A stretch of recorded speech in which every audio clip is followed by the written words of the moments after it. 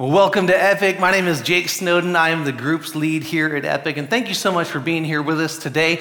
And if you are joining us online, thank you so much for worshiping online with us today. Well, today we are going to be wrapping up our Unbelievable series. This is a series that we began back on Palm Sunday.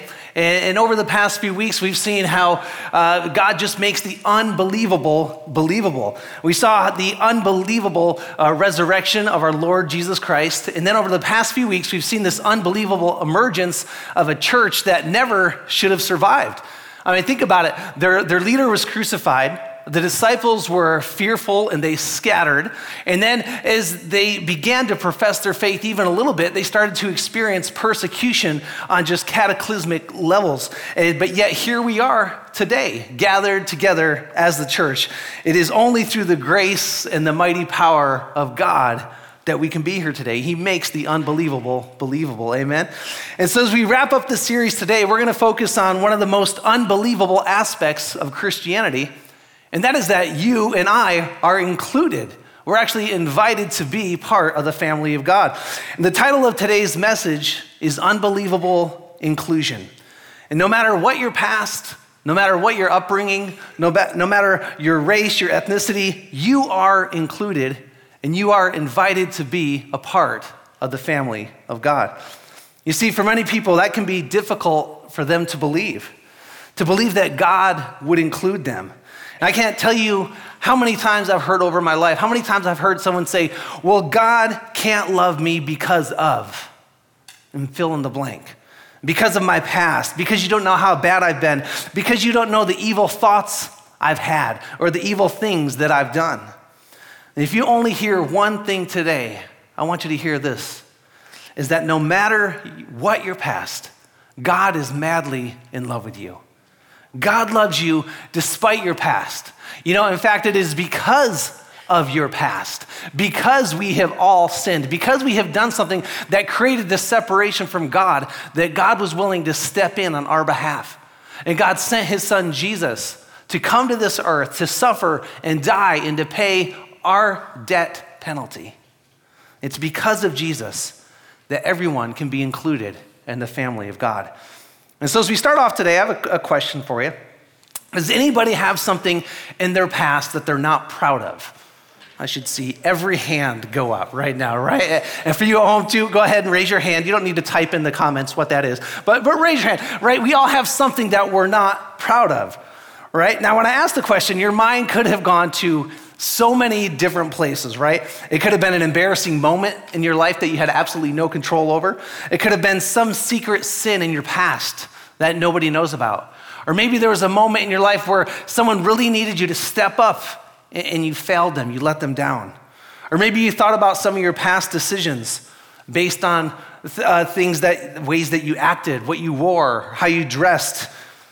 For those of you who grew up in the 80s and 90s, do you have any regrets based on your hairstyle or some of the things you wore?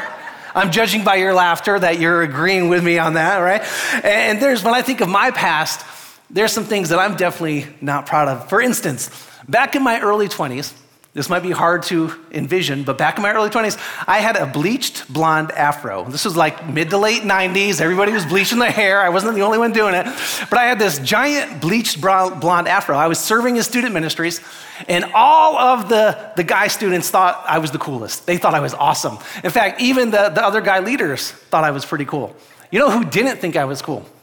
Any of the females my age. Yep, not one of them. Not one of them thought that was cool. In fact, I'm so glad I decided to get rid of that bleached blonde afro by the time I met Julie, because I'm convinced she probably would not have, that probably wouldn't have gone well. So anyway, we all have things that we regret from our past. You know who else had a bleached blonde afro? Napoleon Dynamite.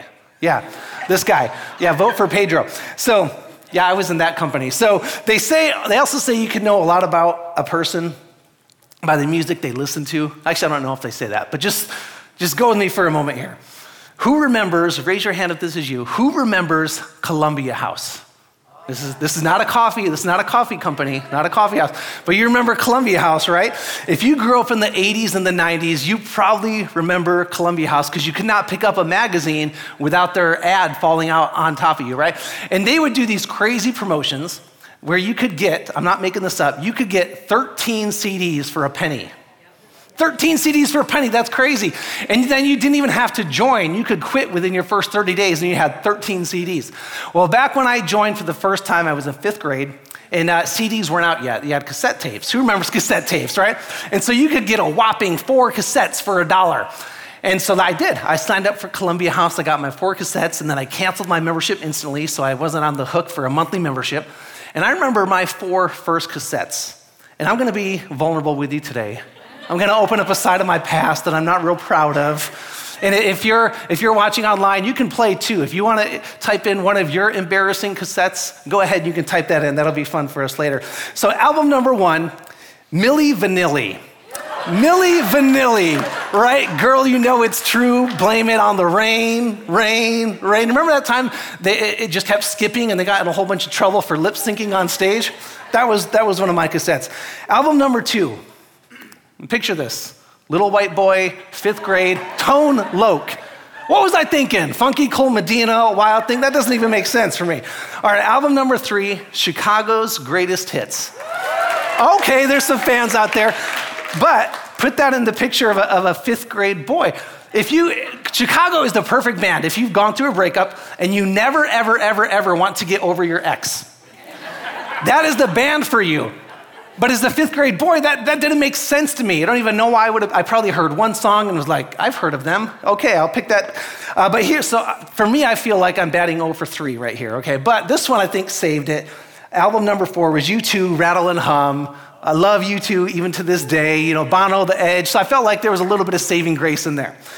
So my taste when it comes to music as a 5th grader, not all that to be proud of. Now, hopefully as you get older, you learn from maybe your mistakes. You get a little bit more mature. So I tried Columbia House again when I was in 8th grade. And hopefully my music taste got a little bit better here. This time we had CDs. I remember my first CD I picked was Tom Petty, Wildflowers. I think that's a great album. Weezer, the Blue Album. Love that album. Every song of that is so good. Pearl Jam, Vitalogy. And then one of my favorite albums of all time, Oasis, What's the Story, Morning Glory, Wonderwall, Roll With It, Don't Look Back in Anger. My kids will sing those songs with me today when we're driving. And so I feel like I did a lot better as I got older. And hopefully that's the case in your life. As you get older and you mature, hopefully you start to make better decisions along the way. Well, as you look back, I'm sure we all have things in our life that we're not very proud of. We've all made decisions that we wish we could take back and have a do-over. There might be some people in this room today who feel like maybe you've made so many poor decisions throughout your life that God could never use you or that God could never love you. I'm here to tell you today that today's message is a message of hope if you're feeling that, because what I want to tell you today is that your story is not over yet. You see, last week we looked at the life of Stephen, who was the first Christian martyr. And while Stephen was being stoned to death, the accusers who were hurling the stones at Stephen, the accusers, they put their coats at the feet of a young man named Saul. And in Acts 8, verse 1, it says that Saul was one of the witnesses, and he agreed completely with the killing of Stephen. Now, so far throughout the book of Acts, the author has focused primarily on the ministry through the early church as it was happening in Jerusalem, and that centered around the apostles, Peter and John.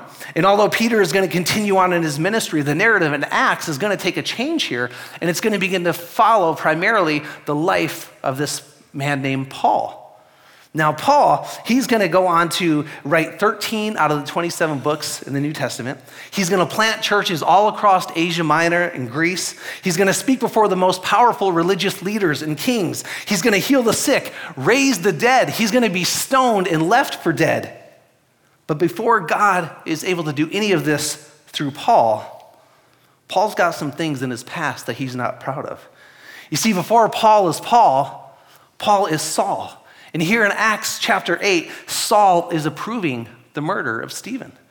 And it gets much worse than that. Saul is not just going to be a witness to a murder, but in Acts 8:3 it says, but Saul was going everywhere to destroy the church. He went from house to house, dragging out both men and women to throw them into prison. If you have your Bibles or your Bible app today, you can go ahead and turn to Acts chapter 9. And as you make your way there, I just want to let you know that whatever it is in your past that you're not proud of, whatever it is that makes you say, God can't use me because of, This is the real message of hope for you today. So Acts 9, beginning of verse 1. Meanwhile, Saul was uttering threats with every breath, and he was eager to kill the Lord's followers. So in verse 2, he says, he requested letters addressed to the synagogues in Damascus, asking for their cooperation in the arrest of any followers of the way he found there. He wanted to bring them, both men and women, back to Jerusalem in chains. So I don't know how bad your past looks, but I would be willing to bet that nobody in this room today, that nobody at home watching online, I'd be willing to bet that none of us have been in a position where we took the time to go to the authorities to get permission so we could come and drag men and women out of their homes, put them in chains, and hopefully that they're going to be punished, a capital punishment for believing in Jesus. Now what Saul doesn't know, as he goes and makes this request, he takes some temple police with him, and he puts this plan together. He's like, let's go to Damascus because I hear there's a lot of Christ followers there. It's easy pickings. So we're going to go up to Damascus. We're going to arrest all these people and hopefully give them their death sentence. But what Saul doesn't know is he's headed out with his mission on this road to Damascus is that his life is about to be changed forever. He's heading to Damascus to persecute and to kill Christ followers. But God has another plan in mind for Saul. Now in the 1800s, there was a man by the name of Alfred. And this man, Alfred, he invented dynamite. He sold dynamite to many different nations. And some of the nations would use the dynamite in a positive way. They would use it to clear roads and for tunnels and roadways. But some of these nations would take that invention, dynamite, and they would use it for evil, to kill thousands of people. One day, Alfred got up and he did what we all do in the morning. He checked his Facebook and his Instagram. And back in the 1800s, they just called that the newspaper. And so he's going through the newspaper and he comes across something rather interesting. He's flipping through the obituaries and he comes across an obituary with his name in it. Now, that shouldn't be possible. You should never have to see your own obituary, right? Because you shouldn't see that until you have left this earth, until you're dead. But the newspaper company had made an error. It was supposed to be his brother who had passed just a few days prior. But not only did it have his name in there, but it had all of his information. And this is what the obituary read. It said, "The merchant of death is dead." You're never supposed to see your own obituary.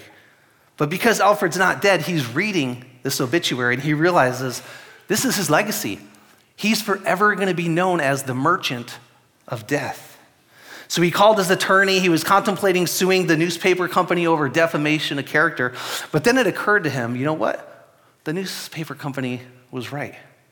So instead of suing the newspaper company, Alfred decided to change his legacy. So for the last 10 years of his life, he took all of his earnings, all of his profits from this dynamite, and he put it into a trust fund. And he said, every year, I want to be remembered as someone who brought peace into the world and not destruction.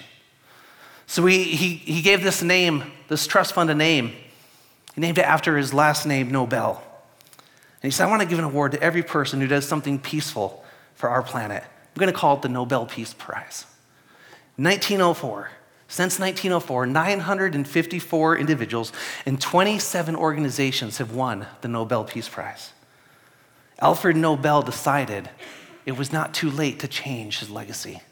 You see, he believed that every person ought to have the chance to correct their obituary in midstream and write a new one. Aren't you glad that the blood of Jesus allows us to rewrite our legacy? It doesn't matter how awful your past. It doesn't matter how great your sin. My sin was great, but his love was greater. So what's your story? What is your legacy? You know, even the most basic story has at least 3 parts. It has a beginning, it has a middle, and it has an end. And I don't know where you are in your story today, but I do know that if you're not dead, then God's not done. And so on the road to Damascus, Saul is the merchant of death. We all have our own road to Damascus. We're all headed somewhere with our own agenda, and we're not looking back. But look what happens when God intersects your path with his plan. Acts 9, 3-6 says, as he was approaching Damascus on this mission, a light from heaven suddenly shone down around him. He fell to the ground and heard a voice saying to him, Saul, Saul, why are you persecuting me? Who are you, Lord? Saul asked. And the voice replied, I am Jesus, the one you are persecuting. Now get up and go into the city, and you will be told what you must do. Let me tell you a little bit more about Saul. Saul was actually a religious man. In fact, from a very young age, he studied under Gamaliel, who was one of the most respected leaders of his day. And the reason that Saul approved of the killing and the arresting of all these Christ followers wasn't that because he hated God. No, it was because Saul loved God and he thought that he was doing God a favor, because he thought that all the Christ followers were guilty of blasphemy, and so he thought he was helping God out. But now Saul has a supernatural encounter on the road to Damascus as Jesus shows up, and everything that Saul thought he knew, he realizes, man, maybe I don't know it all. Because here, Jesus is saying that I'm persecuting him, where all along I thought I was helping God out. And so Jesus intersects Paul on this road to Damascus, and Jesus says, I see that there is more for you. Instead of persecuting the church, I want to use you to plant churches. Instead of tearing down Christ followers with your words, I want to use you to teach Christ followers. And Paul would go on to write so many books of encouragement throughout the New Testament. In verse 7, the men with Saul stood speechless, for they heard the sound of someone's voice, but saw no one. Saul picked himself up off the ground, but when he opened his eyes, he was blind. So his companions led him by the hand to Damascus. He remained there blind for 3 days and did not eat or drink. Now there was a believer in Damascus named Ananias, and the Lord spoke to him in a vision, calling Ananias. Yes, Lord, he replied. The Lord said, go over to Straight Street, to the house of Judas. When you get there, ask for a man from Tarsus named Saul. He is praying to me right now. I have shown him a vision of a man named Ananias coming in and laying his hands on him so he can see again. In verse 13, Ananias replies, but Lord, I've heard many people talk about the terrible things this man has done to the believers in Jerusalem.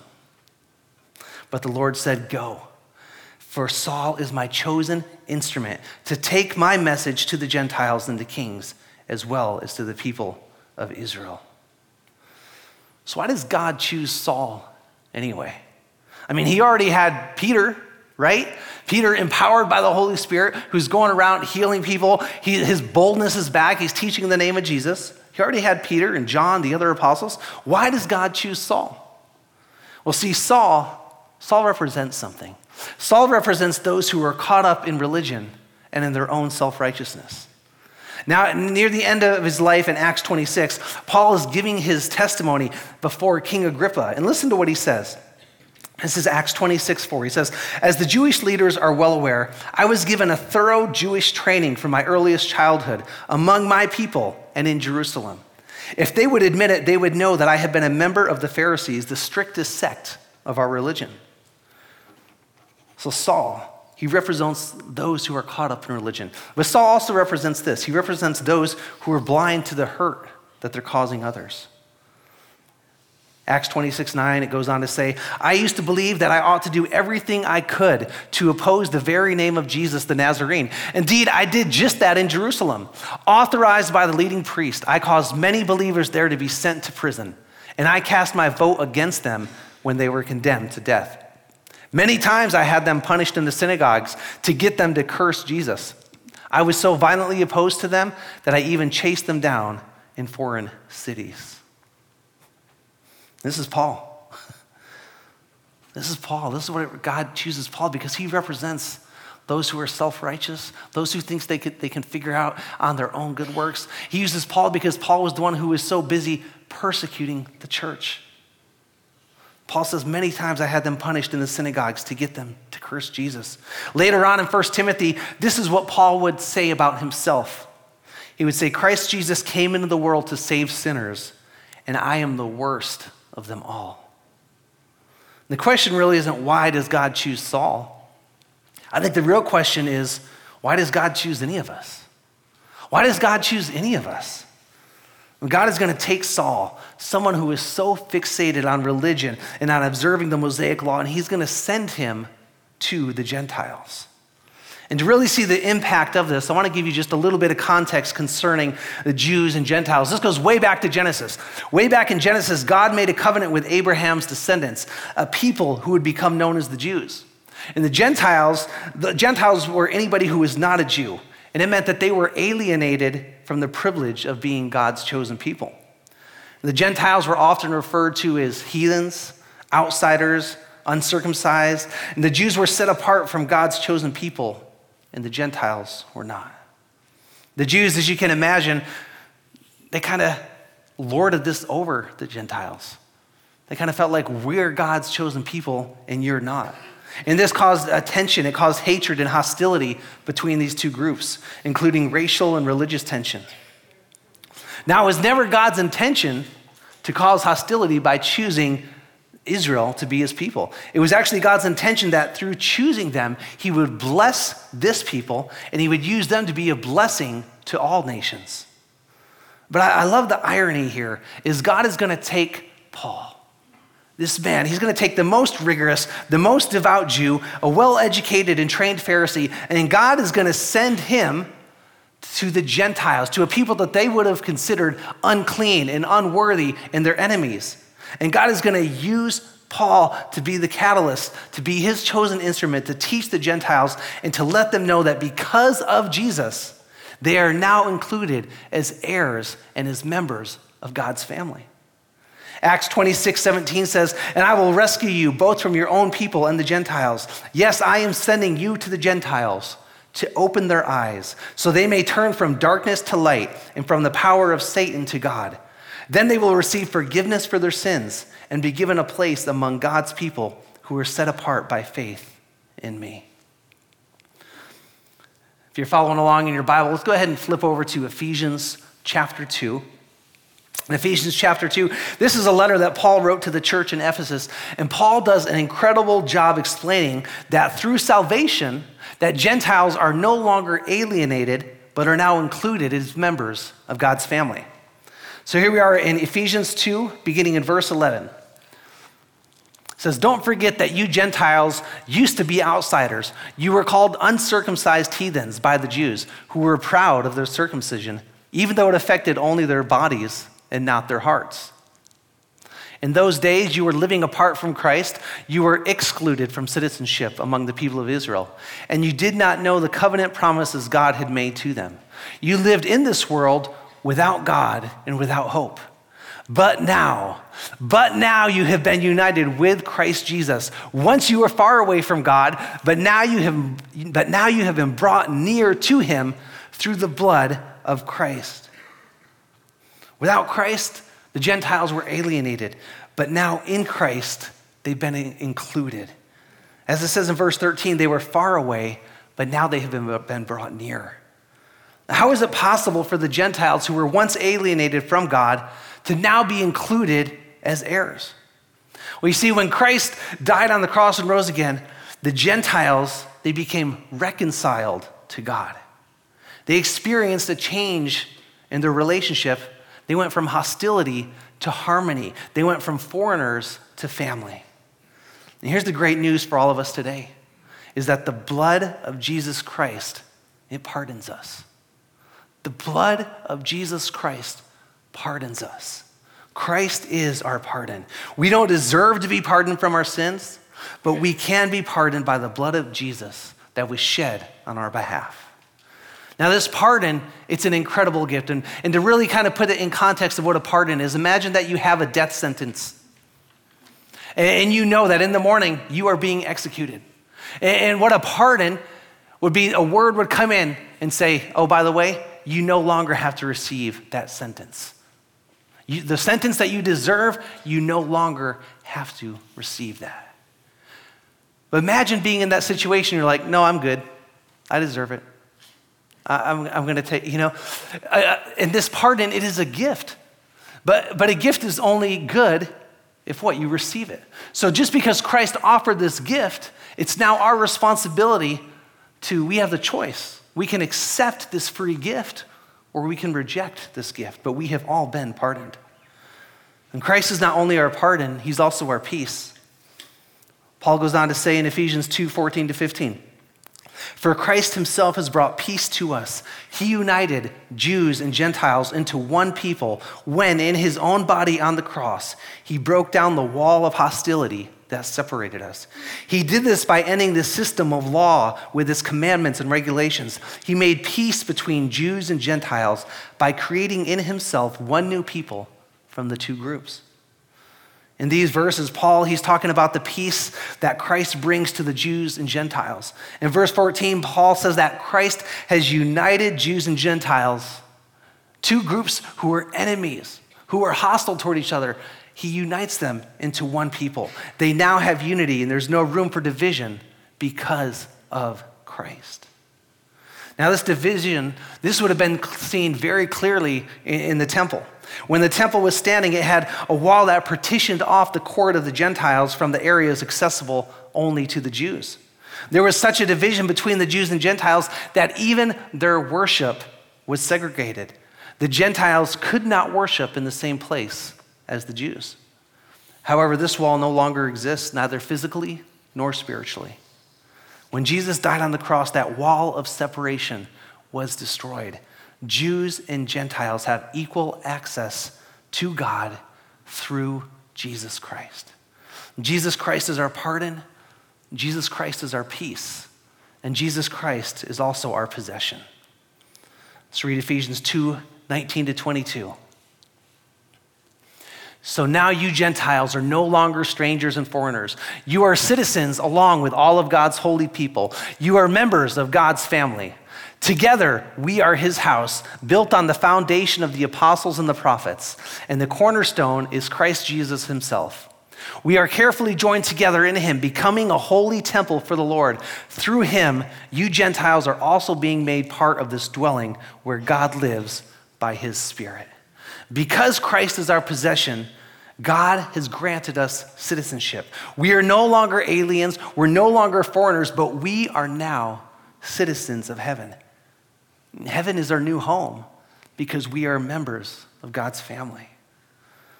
You know, if you've ever been struggling with who you are or trying to figure out your identity, and that might be difficult because you're taking your identity and you're thinking about things in your past. If for using Paul as an example, his past was Saul, a murderer of Christ followers. And maybe you're clinging on to your past as your identity. But here we have a new story. When we accept the sacrifice, the free gift that Jesus made on our behalf, and we accept that, we now have a new identity. We become a son. We become a daughter. We become a child of God. We're welcomed into the family. Because of Jesus, we all have the opportunity to share in this unbelievable inclusion. Because of Jesus, everyone can be included in the family of God. When you accept Jesus to be the Lord of your life, in an instant, you go from foreigners to family, from darkness to light, from death to life. I want to finish off the story here of Saul's conversion. Let's go back to Acts chapter 9. In Acts chapter 9, after Saul was blinded by his encounter with Jesus, Ananias went and found Saul. He laid his hands on him and said, "Brother Saul, the Lord Jesus who appeared to you on the road has sent me so that you might regain your sight and be filled with the Holy Spirit." Instantly, something like scales fell from Saul's eyes and he regained his sight. And then he got up and was baptized. You know, a few weeks ago, here at Epic Church, we had 37 people who got baptized. And yeah, we can clap for that. That was awesome. That was an awesome day. And then the great thing is every single one of those baptisms, it is a story. It is the story of how somebody went from death to life, of how they were walking down their own road to Damascus with their own agenda, had their own plans, but then God showed up and intersected them on their path and said, "I have something else for you. I have another plan for you. I have another identity for you. You no longer need to be held and chained to your past. I want to welcome you into my family." It was so awesome. It was a beautiful day just baptizing 37 people there. And over the past couple of days, a lot of those people have been getting together with our media team and have been filming their stories. And they're going to be stories that we share with you throughout the year. But right now, I just want to take a moment and I want to show you a video, just a recap video from that baptism that happened just a few weeks ago. Watch these screens. Well, that is just awesome to see. I just love kind of reliving that moment again, and for those of you who were baptized just a few weeks ago, we probably told you that day, but we want to say it again. Congratulations, to be able to show your church family and your friends and family who came out there and supported you that you are not who you once were. That God is doing something new in your life. That he's taking you from your past and he's saying, I don't care about that. I paid for that. Don't identify with that any longer, but I want you to now identify with me. And when we get baptized, it's just a symbol. The baptism doesn't save us, but we're symbolically identifying with God, that we are members of his family. And when we go down and you're baptized in the water, it's symbolizing the death and the resurrection. Because in our lives, we are putting to death our old way, our old sins, everything that used to keep us captive. And we're now going to be, when we come up out of that water, it's symbolically saying that I am made alive and I am made new in you. And so welcome to the family.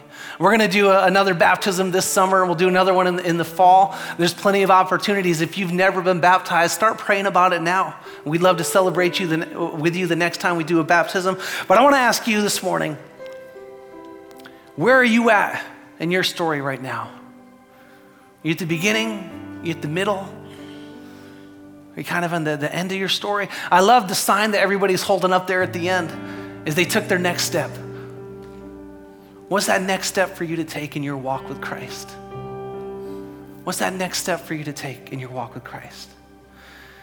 See, just like Saul, we don't have to stay there. When Jesus shows up, we can change. Paul would go from persecuting the church to planting churches, from torturing Christians to teaching Christ followers. Imagine what God can do through you. Imagine the legacy that God has planned for you. Maybe you're still in the beginning phase of your story and you're saying to yourself, well, it was easy for Paul. A light shone down from heaven. So if a light ever shines down from heaven and blinds me, then maybe I'll think about letting God get a hold of me. Well, my response to that is maybe through gathering here on campus today, or maybe through watching online today, maybe the light is going off as you've been hearing the word. Because in Psalms 119, it refers to the word as a lamp. The word is a lamp to guide my feet and a light for my path. And so maybe that lamp is going off for you today. You're like, God is speaking to me today. God's trying to get a hold of me. God has something for me. He has a new legacy for me. Maybe it's making sense for the first time. And you're saying, you know what? Man, I really want that. I want to be included in the family of God. I want to go from death to life today. I want to tell you it's not too late to change your story. It's not too late to change your legacy. I want to lead you in a prayer. And if that's you, this is going to be an invitation for you to say, that's me today. And so all across the room, if you can bow your head and close your eyes. If you feel that there's a tugging on your heart, that might be the light that's blinding you right now that's saying, you need to let go of your past. You need to say yes to what God has for you. So if that's you this morning, you want to make that decision to let Jesus be the Lord of your life, just go ahead and raise your hand real quick. Let me see you raise your hand. I'll pray for you. Thank you. I see that hand. I see that hand. Anyone else? Thank you. I see those hands. Thank you. Another one.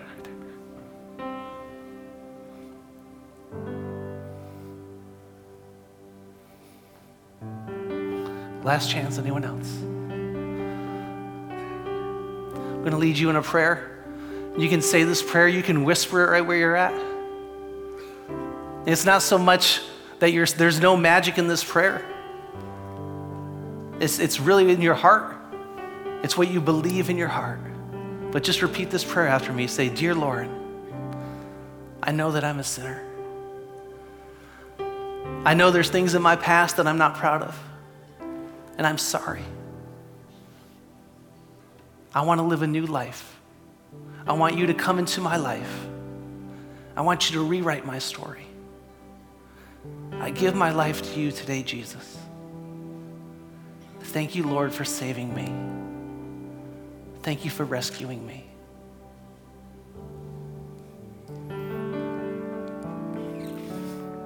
You know, it says that every time a sinner says that prayer, that the angels in heaven are rejoicing. So why don't we rejoice with the angels right now? Let's give it up for everybody who made that decision right now for the first time.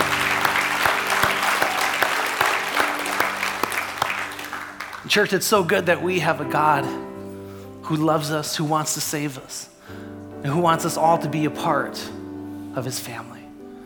And so if that was you today, the 5 or 6 of you who I saw hands go up, I'd love to spend just a few minutes with you after service. I'm going to be out there in the lobby, and I've got a book that I'd like to get into your hand. It kind of is just, it's a resource to help you kind of figure out those next steps of what to do now that you've asked Jesus to be the Lord of your life.